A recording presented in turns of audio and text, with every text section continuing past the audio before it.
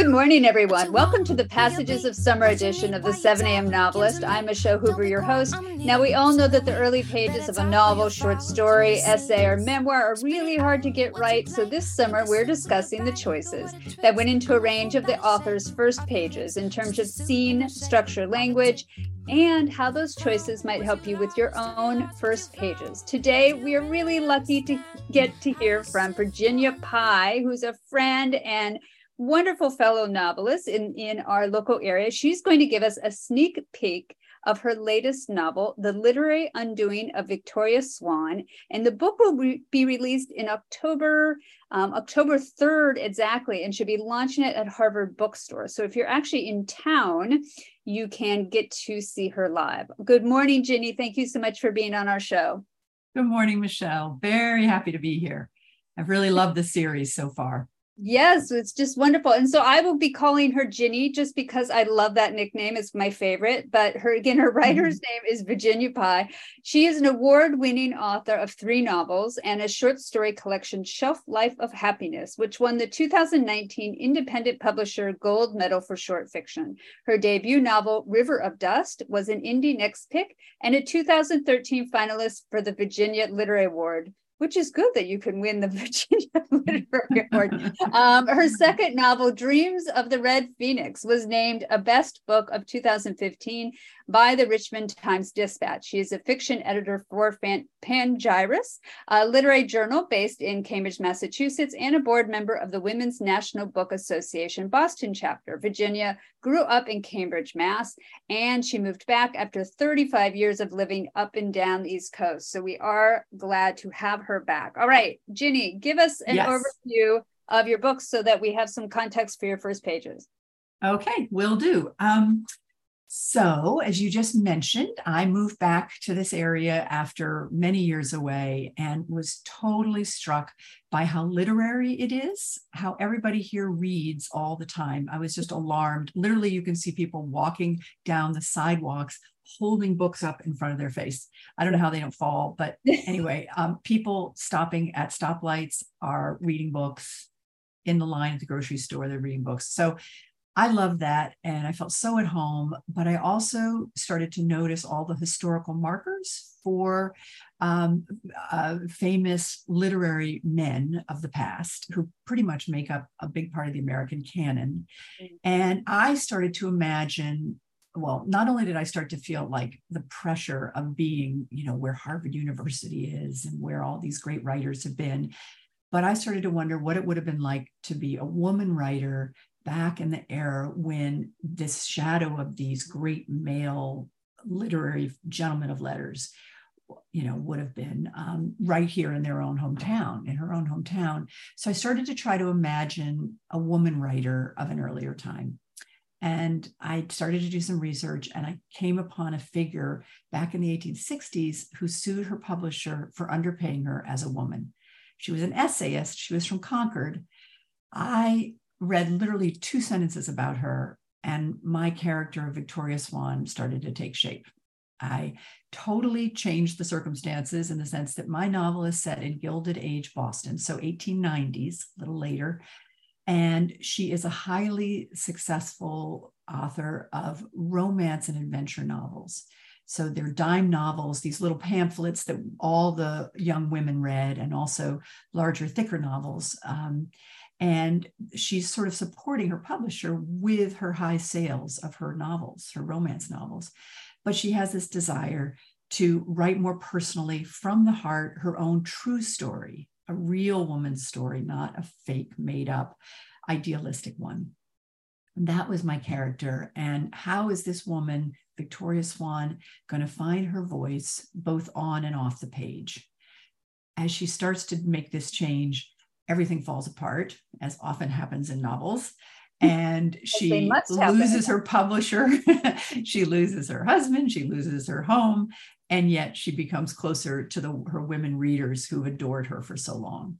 So we get to follow her and her quest to find her own voice. So it's a women writer's story, it's a feminist story, and it's also a lot of fun. Yes. How's Yes. that? Rather long preamble. And I'll make the reading shorter. And we'll hear. I mean, she's a little bit spunky, and there's parts of her that's even a little bit snobby, but in the best way. You know, she's definitely has that spine, and it just makes you lean in and want to listen to what's going to happen to her. Okay, good. And she starts out as successful, so she's a little cocky. So we'll hear that. Okay. And that's good to have people listen for tone, because that's what I want to talk about in terms of first pages.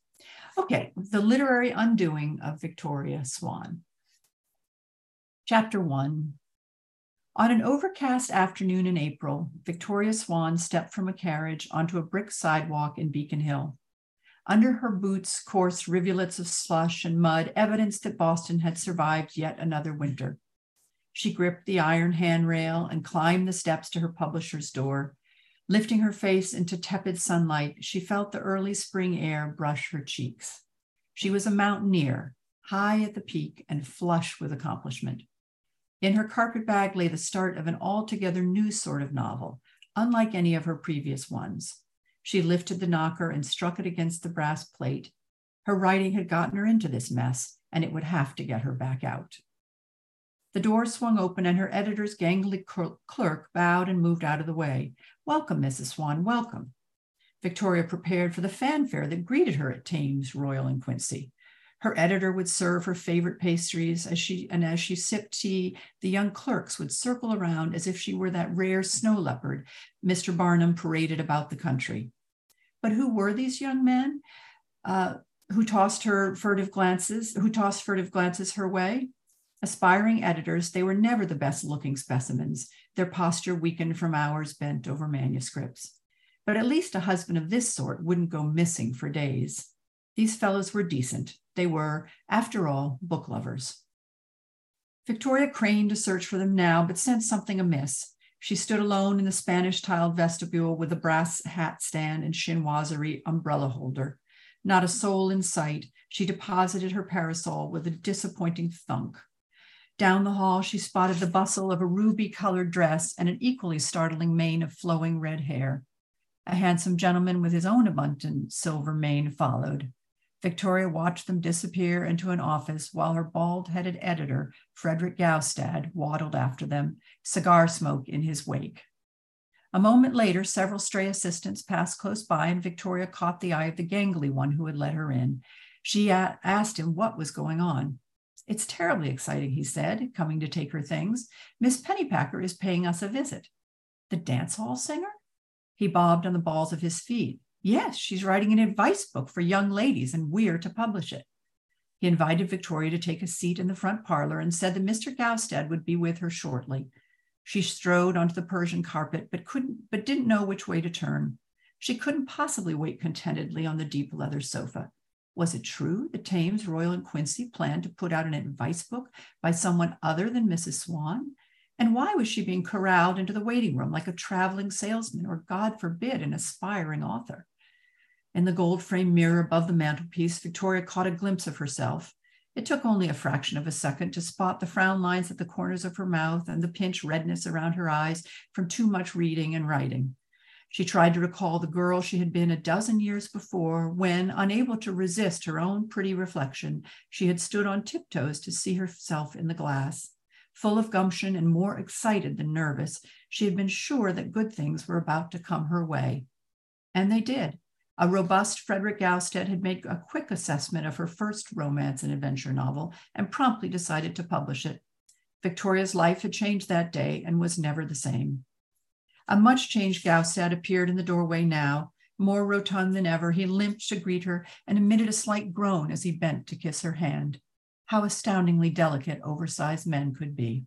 Lovely to see you, my dear. Good to see you too, Frederick. I only wish it were more often. He waggled a finger at her. Your readers are always eager to hear from you. My readers hear from me as often as humanly possible. Victoria forced a smile. Any more frequently, and my hand would drop to the page, pen fallen from a lifeless grip. You wouldn't want that now, would you? Ever so dramatic, but I don't see how you manage without the use of a typewriter. You know how it slows you down. I'm anything but slow. It's the constant deadlines you set. My poor assistant Dottie pounds away to do her part. I can't imagine the chaos of two machines clacking at once. But come now, Frederick. Victoria held out her elbow for him to take. Don't we have other things to discuss? I'm here for my final edits. Yes, of course, and whatever your methods, we're grateful for the outcome. With a feeble hand, he steered her toward his office door. We're counting on you, my special girl. He squeezed tighter, and Victoria was glad that his vigor had returned, though then he began to cough and pulled a handkerchief from his pocket. Your illness is back. You should see a doctor. Doctors, Gauss said instead, pulling away the cloth. The only one I've ever liked was the fellow who saved the day in one of our early Mrs. Swann's. Remember how splendid we did on that one? Victoria did remember. The doctor who had saved the day had used indigenous medicines concocted by female spirit healers of the jungle. She had learned all about those remarkable women and their magical substances at Harvard's Peabody Natural History Museum. Sadly, the skills of those Amazonian women had been lost not only on her editor, but her readers as well. According to Gaustad, the interior plate depicting the heroic doctor in an open neck shirt had been the cause of the stampede at the booksellers. I think I'll stop there. Yeah. All right. I mean, so there's a few things I'm noticing here, and yes. I think you get the time period so well across with not only the narrative style, but also the dialogue, but it's not overly stiff or overly elevated, which is a mistake that I sometimes see authors do, is that they when they're writing a historical novel, it's like suddenly the dialogue becomes as stiff and dead as yes people in the novel actually are. So it's still lively, it still has emotion to it, it's still, and what I also really like is that as she's going into the office there in that third paragraph, she has all these expectations. I think it was the third paragraph about, that she'd be served her favorite pastries and she'd be sipping tea and they'd have all these young clerks circling around her. Mm-hmm. And that is something too that I think authors forget to do, is when they know they're writing a scene in which their character is going to be upset by something, oftentimes they just write the upset. They don't write the background about what their expectation was to set up that upset so that we can actually feel it without it even being spelled out on the page. And we also know there's trouble. We know there's trouble there. Right. And her editor is obviously very ill. So we know like this is several not problems. Well, this is not yes. Problems indeed. Upcoming. And so this person is also, also kind of, holds herself in a certain esteem, and we just kind of expect a downfall. But we also, I think, are still liking her and championing her at the same time. So it's a wonderful setup that you get up in the very first pages. Okay. All of those points, I can just, I mean, we could go on for hours about tone, and I think that's what would be good to focus on. And you caught it right away that some historical fiction, and I've been thinking about this a lot leading up to this conversation, especially, but some historical fiction tries very hard to just get entirely into the eyes of the character, and you see the whole world through that character's eyes. And an example of that is Hilary Mantel or Maggie O'Farrell. So Hilary Mantel is Thomas Cromwell in that book. We are Thomas Cromwell in that book. And Maggie O'Farrell, we are, Shakespeare's wife and Shakespeare's children and everything. And so everything you see. And so in that case, they've just had such incredible detail. But in a novel like mine and in many other historical fiction, what actually really matters is having a little more distance on your characters. So you're not actually just seeing everything through their eyes. You also have all sorts of things that are great at your disposal, including distance and the era being over, that we can look back and we can laugh about certain things that the characters might not understand or just their language too. Some of it is just having fun with the language where there's a little bit of irony in how you use it. And that was my intention, was to have just some of the jokes, just, today's reader, my character would be sincere, but the reader understands that the perspective of the book is ironic in a way, or Yeah. just a little teasing, just a little, Yeah. not making fun of the character straight up, but just a little. So, and so in that case, you always have to keep in mind what your reader might know. And so thinking about your implied reader and who you're writing to, so that you can use that knowledge on the page. And the reader then, or the implied reader, kind of becomes a part of that creative process, because they are giving back to you and speaking back to you and what you're putting on the page. Yeah, it can be hard to do, but I think just keeping very fun though. It's very, very it's fun. fun too. Yeah. And I mean, one thing that I do, and that I did particularly with this book, and it's the opposite of what a lot of people would suggest, is I actually went and read books set in this same era, novels set in this same era. I read the Bostonians. I read, I don't know, just a lot of different novels set during that time. And I also watched movies. And what that helped me with, and what it can help people doing historical fiction, is then you understand our common vocabulary about a particular era. Everybody gets it that when you say a chinoiserie umbrella holder, or Spanish tiled vestibule, like we're getting it, gold framed mirror. I don't know, just the things that Anna Macassar on the sofa, certain things that are telegraphing that era. And so you're aware of the stereotypes, and you're not overusing them, but you are taking advantage of them. So you don't have to sort of, I don't know. Anyway, I'm trying to be original, but I'm also totally aware that saying the word bustle at somebody's dress, you kind of like, you're helping the reader get where you are. Mm-hmm. So does that make sense? Yeah. Yes. And then that inherited tone, because again, historical novelists talk about this. If you write the dialogue actually the way they sounded back then, it will sound too contemporary to our ears, because and this is something that I've heard and read about, that it actually, even if you read Aristotle's Poetics, it actually sounds very, very, very contemporary. Wow. So if you were to actually write in some of their language and dialogue, it wouldn't feel right. And so the mistake that people make is over antiquating and overdoing it. You can't do that either. So you do need to find a kind of middle ground that's not quite realistic. But I think you can find that middle ground with help by reading the works from that time period that we have inherited and that are in our common consciousness, to help you get a sense of that. Absolutely. And plus it's fun. I think humor helps a lot with this. Sorry, I missed that. It's fun just to read novels of the era and also to watch movies of the era, because you're like, I have to watch this movie now. I know, it's very fun.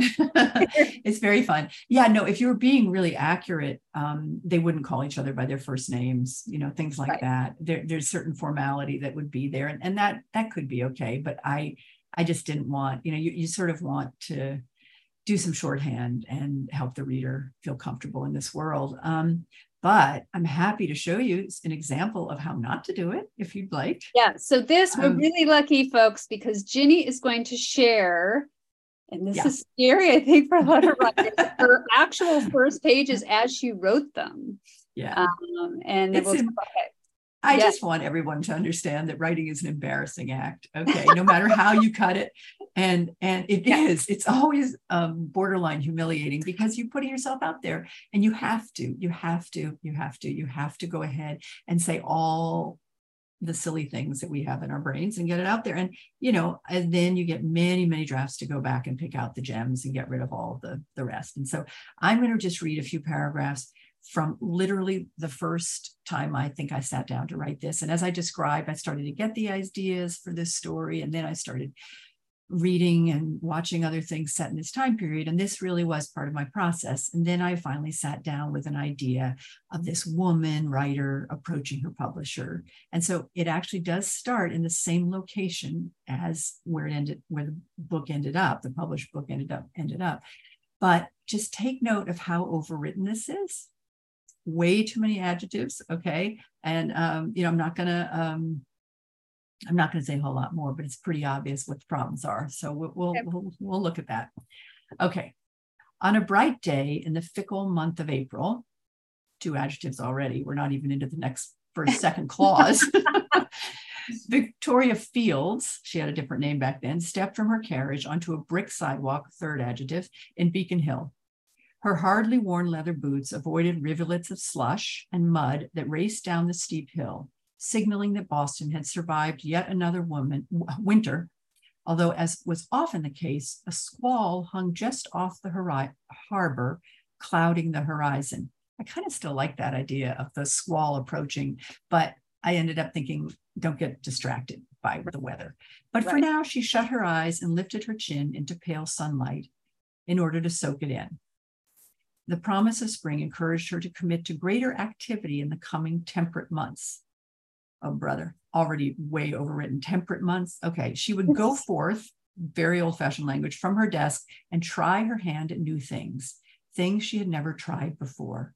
Skills, opportunities, the rubbing of elbows with strangers, whatnot. So I'm trying at some kind of humor, like it's not there yet, but I'm trying for something. Okay, she breathed through flared nostrils, that's bizarre, as an eager expression spread over her fine alabaster face, totally cliche, her long neck straining toward the future. Who knew what wonders she might accomplish next? Okay, there's some idea of a woman longing for something. It's very overwritten. We're not really sure what yet. There's nothing concrete there. There's just a lot of words that are sort of distracting and describe her in kind of generic ways. But okay, but first she must attend to the business at hand. Her publisher had summoned her from across the river in Cambridge because the copy edits were ready on her next novel. She had brought along her most sentimental fountain pen, a gift from her father on the publication of her first book when she was only a girl of 17. She intended to use it with alacrity today to sign off on a few changes that would no doubt be required. Let's see, I'm just, oh, well, okay. Her editor, the famous Frederick Gaustad, known at least as well as many of his authors, had warned in his note that he'd been forced by the publisher to take on a new copy editor, a zealous younger gentleman trained at Harvard. Gaustad apologized in advance for taking up her time, as there seemed to be more corrections than usual. Okay, so I'm starting to get into what is going to turn out to be the plot. The part of this story centers around the fact that she is given a new editor, young editor, handsome young editor. And so the expectation starts to build that there's going to be a romance. And the whole book is, she's a romance novelist and she gets to sort of I get to play with this and have this fantasy of, is this going to be a romance or isn't it? And the story ends up in a very different place than we expect it to go, I hope. But the point of all that, and I could definitely read more because it definitely goes on in that same way, is overwriting had to happen. I was trying to find my way in this other era, things like go forth, if I was writing a novel set today, I certainly wouldn't use that. But I was aiming for something that I thought sort of sounded grand from an earlier time and trying to capture humor in some way, but not there yet. Yeah. Kind of, again, trying to push the antiquity of it, but in a way that feels false. Yeah. My husband, who read early drafts, liked to call it teacuppy. And it's like, your teacuppy. And so, oh my God, so many pages got chucked because I had to get through all that mess of sounding too teacuppy. It's the only way to, what is it? Old-fashioned, cliche old-fashioned. In a it brittle just sounds silly. Yeah, with the little pinky holding out. Yeah. Yes. Being a little too careful too. I mean, what's interesting there is you also are giving us a lot of backstory as if to prepare us for the scene or to prepare us for what is going to happen. And we don't need that. We just can go into the scene. Yeah. Because I didn't know. Who knows? So that often happens that you don't really know what your story is. So those first pages, you just almost always have to chuck because they're just getting you to whatever. Sometimes it's the second chapter needs to be the first chapter. Sometimes it's halfway through the first chapter, you're finally at the start of your book or something, Yeah. And I've had one of my students the other day, she said, I've been listening to this series and I'm surprised at how many authors say that, because I oftentimes ask them, were these always your first pages? And they will say yes. But the thing is, or I ask them, is this always where you began? Yeah. And they say yes. However, that doesn't necessarily mean that the pages were exactly the way they were or were paced the way they were. Yeah. It just means that, you started on that afternoon in April, Right. as you Right. do. Right. I mean, I noticed there's literally one phrase, I think, from that whole thing that I kept. For some reason, I liked rivulets of slush and mud. Right. So who knows? Maybe I just like the word rivulets, which is sort of a fancier word for whatever that is. But anyway, I mean, I think I don't mind sharing this because I think it's just really important to know that writing is in the rewriting, and that everybody makes shitty first drafts, and it's just how we do it. And if you look at that again, so like your first sentence now is, on an overcast afternoon in April, Victoria Swann stepped from a carriage onto a brick sidewalk in Beacon Hill. And a lot of people are like, well, what's wrong with adjectives? And you can say, well, nothing's really that wrong with adjectives, but they can take away attention and power from the noun that the adjectives are trying to modify. And it can also create a rhythm problem. So in this sentence, if you had added an adjective to every single noun, it'll start to get really static. So if you had on an overcast afternoon in April, Victoria Swann stepped from, I don't know, a black carriage onto a brick sidewalk in Beacon Hill. I mean, just the doubling up of one adjective per noun can begin to become kind of rhythmically. It's clunky, and yeah, exactly. And I mean, I think also in the paragraph, the first paragraph of the first draft that I read to you, there's this whole funny idea that I'm trying to wrestle with, which is that she wants to do something. There's something that she's ready to go and do differently, but I don't yet know what that is. Right. I mean, I know some writers figure out before they even start writing the first page all about their character's motivations and what's going to happen and all that. But I find that I have to discover it as I go. And so where that ended up being, I can't remember what draft, was pretty obvious, which is that the thing this woman wants is to write a different type of novel. So how do you make that into an active, dynamic enough thing to warrant a whole novel? And I can just immediately, my agent, like, can't she want something else? Isn't there something else that but no, that is what she wants. And then it leads to all of these actions and problems and all the rest. And immediately in this very opening scene in the finished book, she starts to encounter pushback and difficulties and pain from that. So, anyway, you can set up your challenge, but I didn't know what the challenge was yet exactly in the first. Wait, and are you saying that your agent or editor kind of pushed back on the idea and wanted her to be? I'm trying to remember, to be perfectly honest. I don't know whether that was just me internalizing that, like anticipating, like, because so many novels have very clear quests. Yeah. And, she has to save somebody. She has to, I don't know what, do something. But this is the story of a writer. And I've never actually done that before. I've never actually written the story of a writer. And I thought, you know what? This woman is so entirely different from me. And yet this woman is entirely like me. And she's actually like me as I write this novel. There's a meta aspect to this because I'm trying to write an adventure story that's actually about somebody trying to write literary fiction. Right. Yes. Do you see what I'm saying? Yes. It kind of folds in on itself. And at a certain point, and it ends up being about that. It ends up being about the love of books and the love of writing and the love of writers and readers. Yeah. So, which is not the most active thing, but it speaks to me. So it speaks to you, and you have to write about what you're most passionate about and most interested in, because otherwise it's not going to carry over to the reader. I wanted to go back to, I can't remember, it might have been in the second sentence of your original, but you had a phrase that used that. Do you see that sentence that I'm referring to?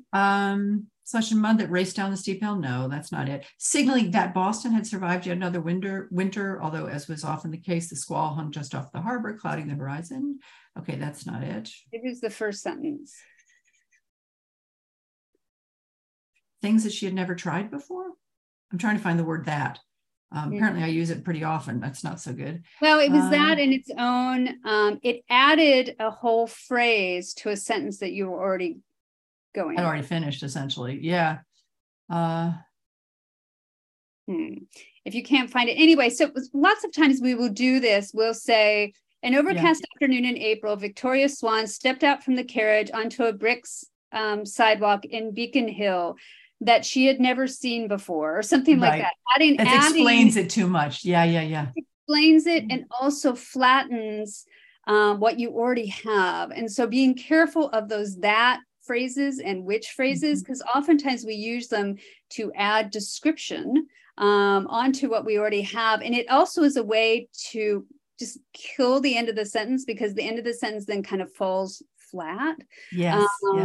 And so you would cut that out as you move forward. Many times over, I'm sure. And it's good to notice if you do still want to keep that phrase in, turn it into its own separate sentence. And then see, do you really need it? Is that really where you need that to go? So that is the way to do it. And we're not talking about just the misuse of that itself, but when you're adding on its own dependent clause, right, that is not necessary in the sentence, and then the sentence begins to get weighted down by all these dependent clauses and by all this description. It's even worse than adding on just an adjective, because you're actually extending the adjective to its whole clause, and then we begin to lose the whole point of the sentence anyway. Right. And I think that in those first drafts, though, the reason why we end up doing that, and you can see I'm guilty of it, is because it's like we're digging and we just keep digging. Like maybe it's about this. Well, maybe it's about this, or maybe it's about this. You just keep adding. It's cumulative, and that's why for me, often revision, it means just cutting, just vastly. I between a first and a second draft, I can just decimate whatever I've written and end up with something much tighter, and then work on it from there, and then add in new things and new characters and all of that.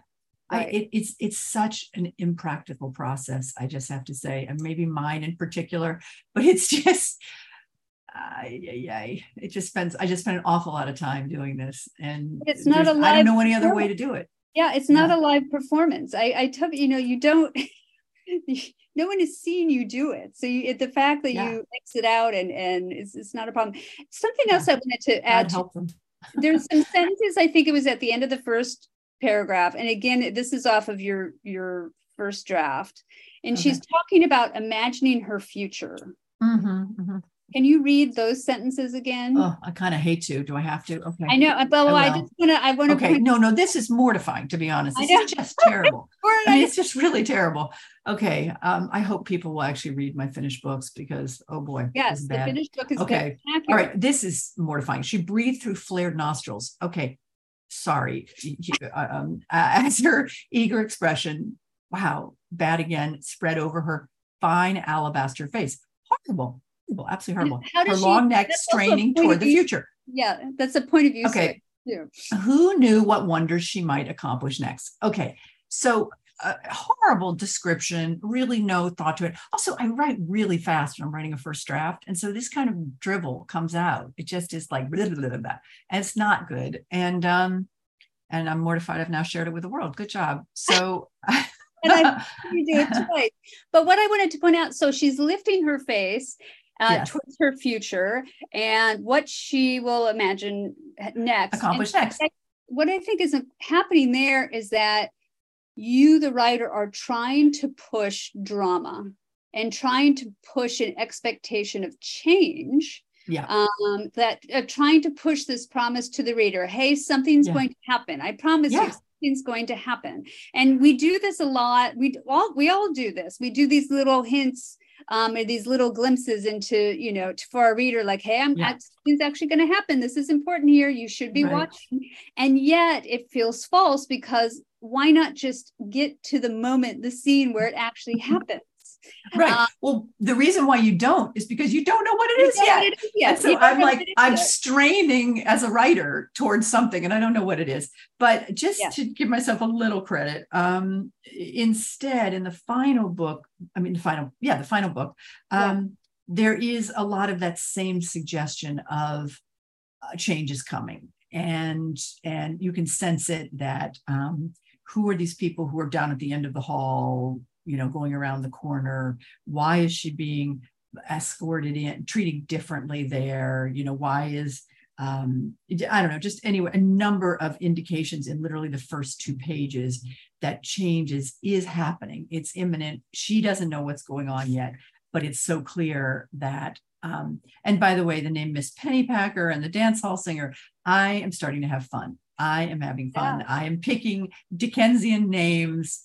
And I don't know quite, I mean, eventually I know what's happening, because this is the umpteenth draft, but the point is, there's a lot of suggestion that this character, who we like or we don't like, because she seems a little snobbish, is in for something, because the rug's being pulled out from underneath her. She's being treated like an aspiring writer, and she's their most successful author. So what's going on?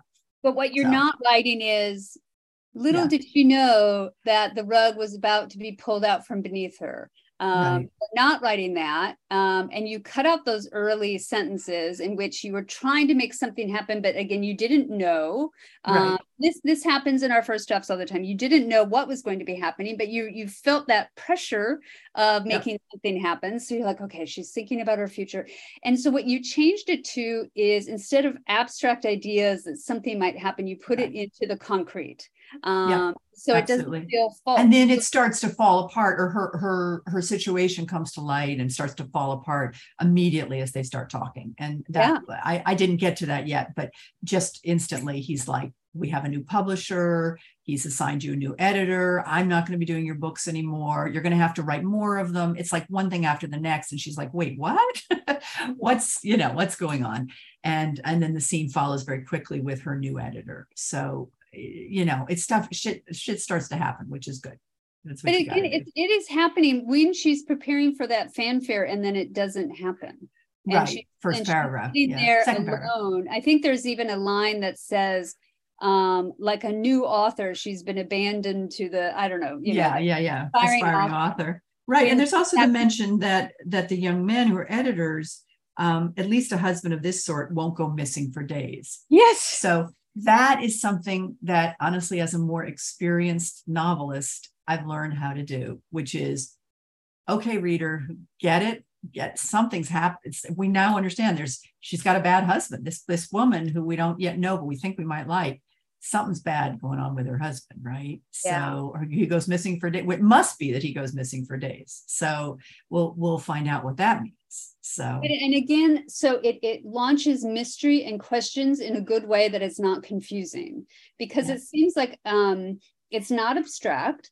It's concrete. It sounds like her voice is entering in there. We almost get almost her interior dialogue there, because you can feel that's almost her language and her tone. More specific. That's her tone. That's her thoughts, definitely.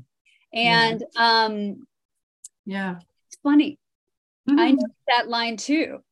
So it's working in many, many ways, and yet you're able to get in some information there that just launches questions without confusions and without it being, into the pretty clouds and right. And I wanted to introduce humor too, which is why things like, you know, the open neck shirt of the image of the guy in her book is what caused the stampede at the bookseller. You know, it's like, I don't know, you just want to, I mean, it's just an added detail, but the point is, or Mr. Barnum's white snow leopard, you know, things that add a little quirkiness and humor or something. So anyhow, it's so well done. And I think we're just waiting. I really got into it very quickly, right in those first pages, that I was just waiting for what's going to happen to Victoria, and knowing that something is not going to go to her expectation, but still being on her side too, because she is she's unusual in this situation. She's a female writer in this situation. She's probably had to work hard to really get to her place. So yeah. She's worked hard. Speaking of which, this first draft, I think, was written in 2017, and this book is being published in 2023. So I I've finished. I've got another novel I'm just about done with.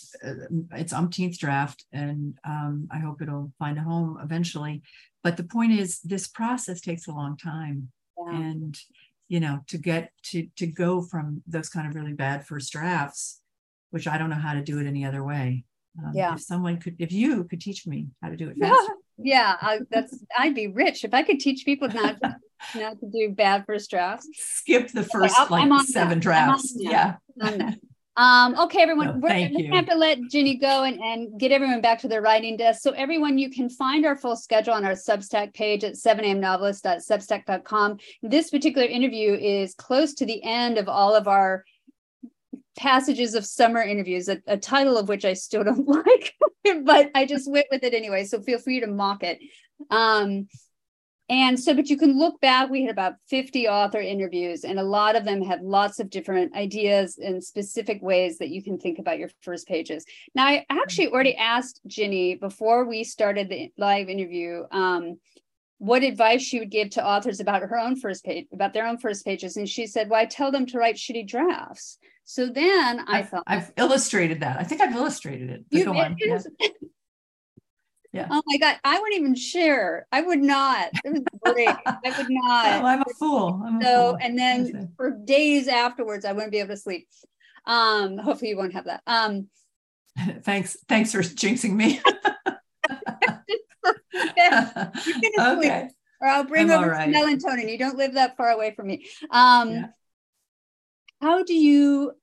I think the problem is the psychological trick of being able to force yourself forward while you have all this junk on the page. How do you do it? Is it hard for you? Is it easy for you? Are you able just to drive forward? Is it a matter of just having had several other books under your belt? How do you do it? How do you get comfortable with leaving that stuff on the page? Because it's difficult. Yeah, it's bad. It's true. I personally, and this is different for different people, I personally end up finding my character and her or his motivation and heart and mind through their actions. And so for me, a first draft is figuring out what are the challenges my character is going to face and how is that going to reveal the character to me. I'm not even worried about the reader yet. I'm just trying to figure out what. And so for me, storyline, which is kind of the same thing as plot, I guess, but it's really, what happens and how does that reveal character? I need to get through a first draft to know who I have, who these characters are. And then I'm able to put that aside and start a second draft that is where I care more about the language and where I care more about the character development and where I delve in more deeply to setting and all the other things. But for me, finding the shape of my story was what I need to do in a first draft. And so it's really it's like a scaffolding, and the words, the sentences are terrible, as we just saw, but I'm doing the finding of what's, where to place my characters and what setting and what problems and all the rest. So I don't mind. I love going to a second draft because I'm going to ditch all the crap and get down to now I know what my story is. What a crazy thing we do. I think that works. All right. So Ginny, thank you so much. You're welcome. It's really helpful to a lot of people. I appreciate it. Good. Take care. Thanks so much. But you never wonder why there isn't nothing here at all.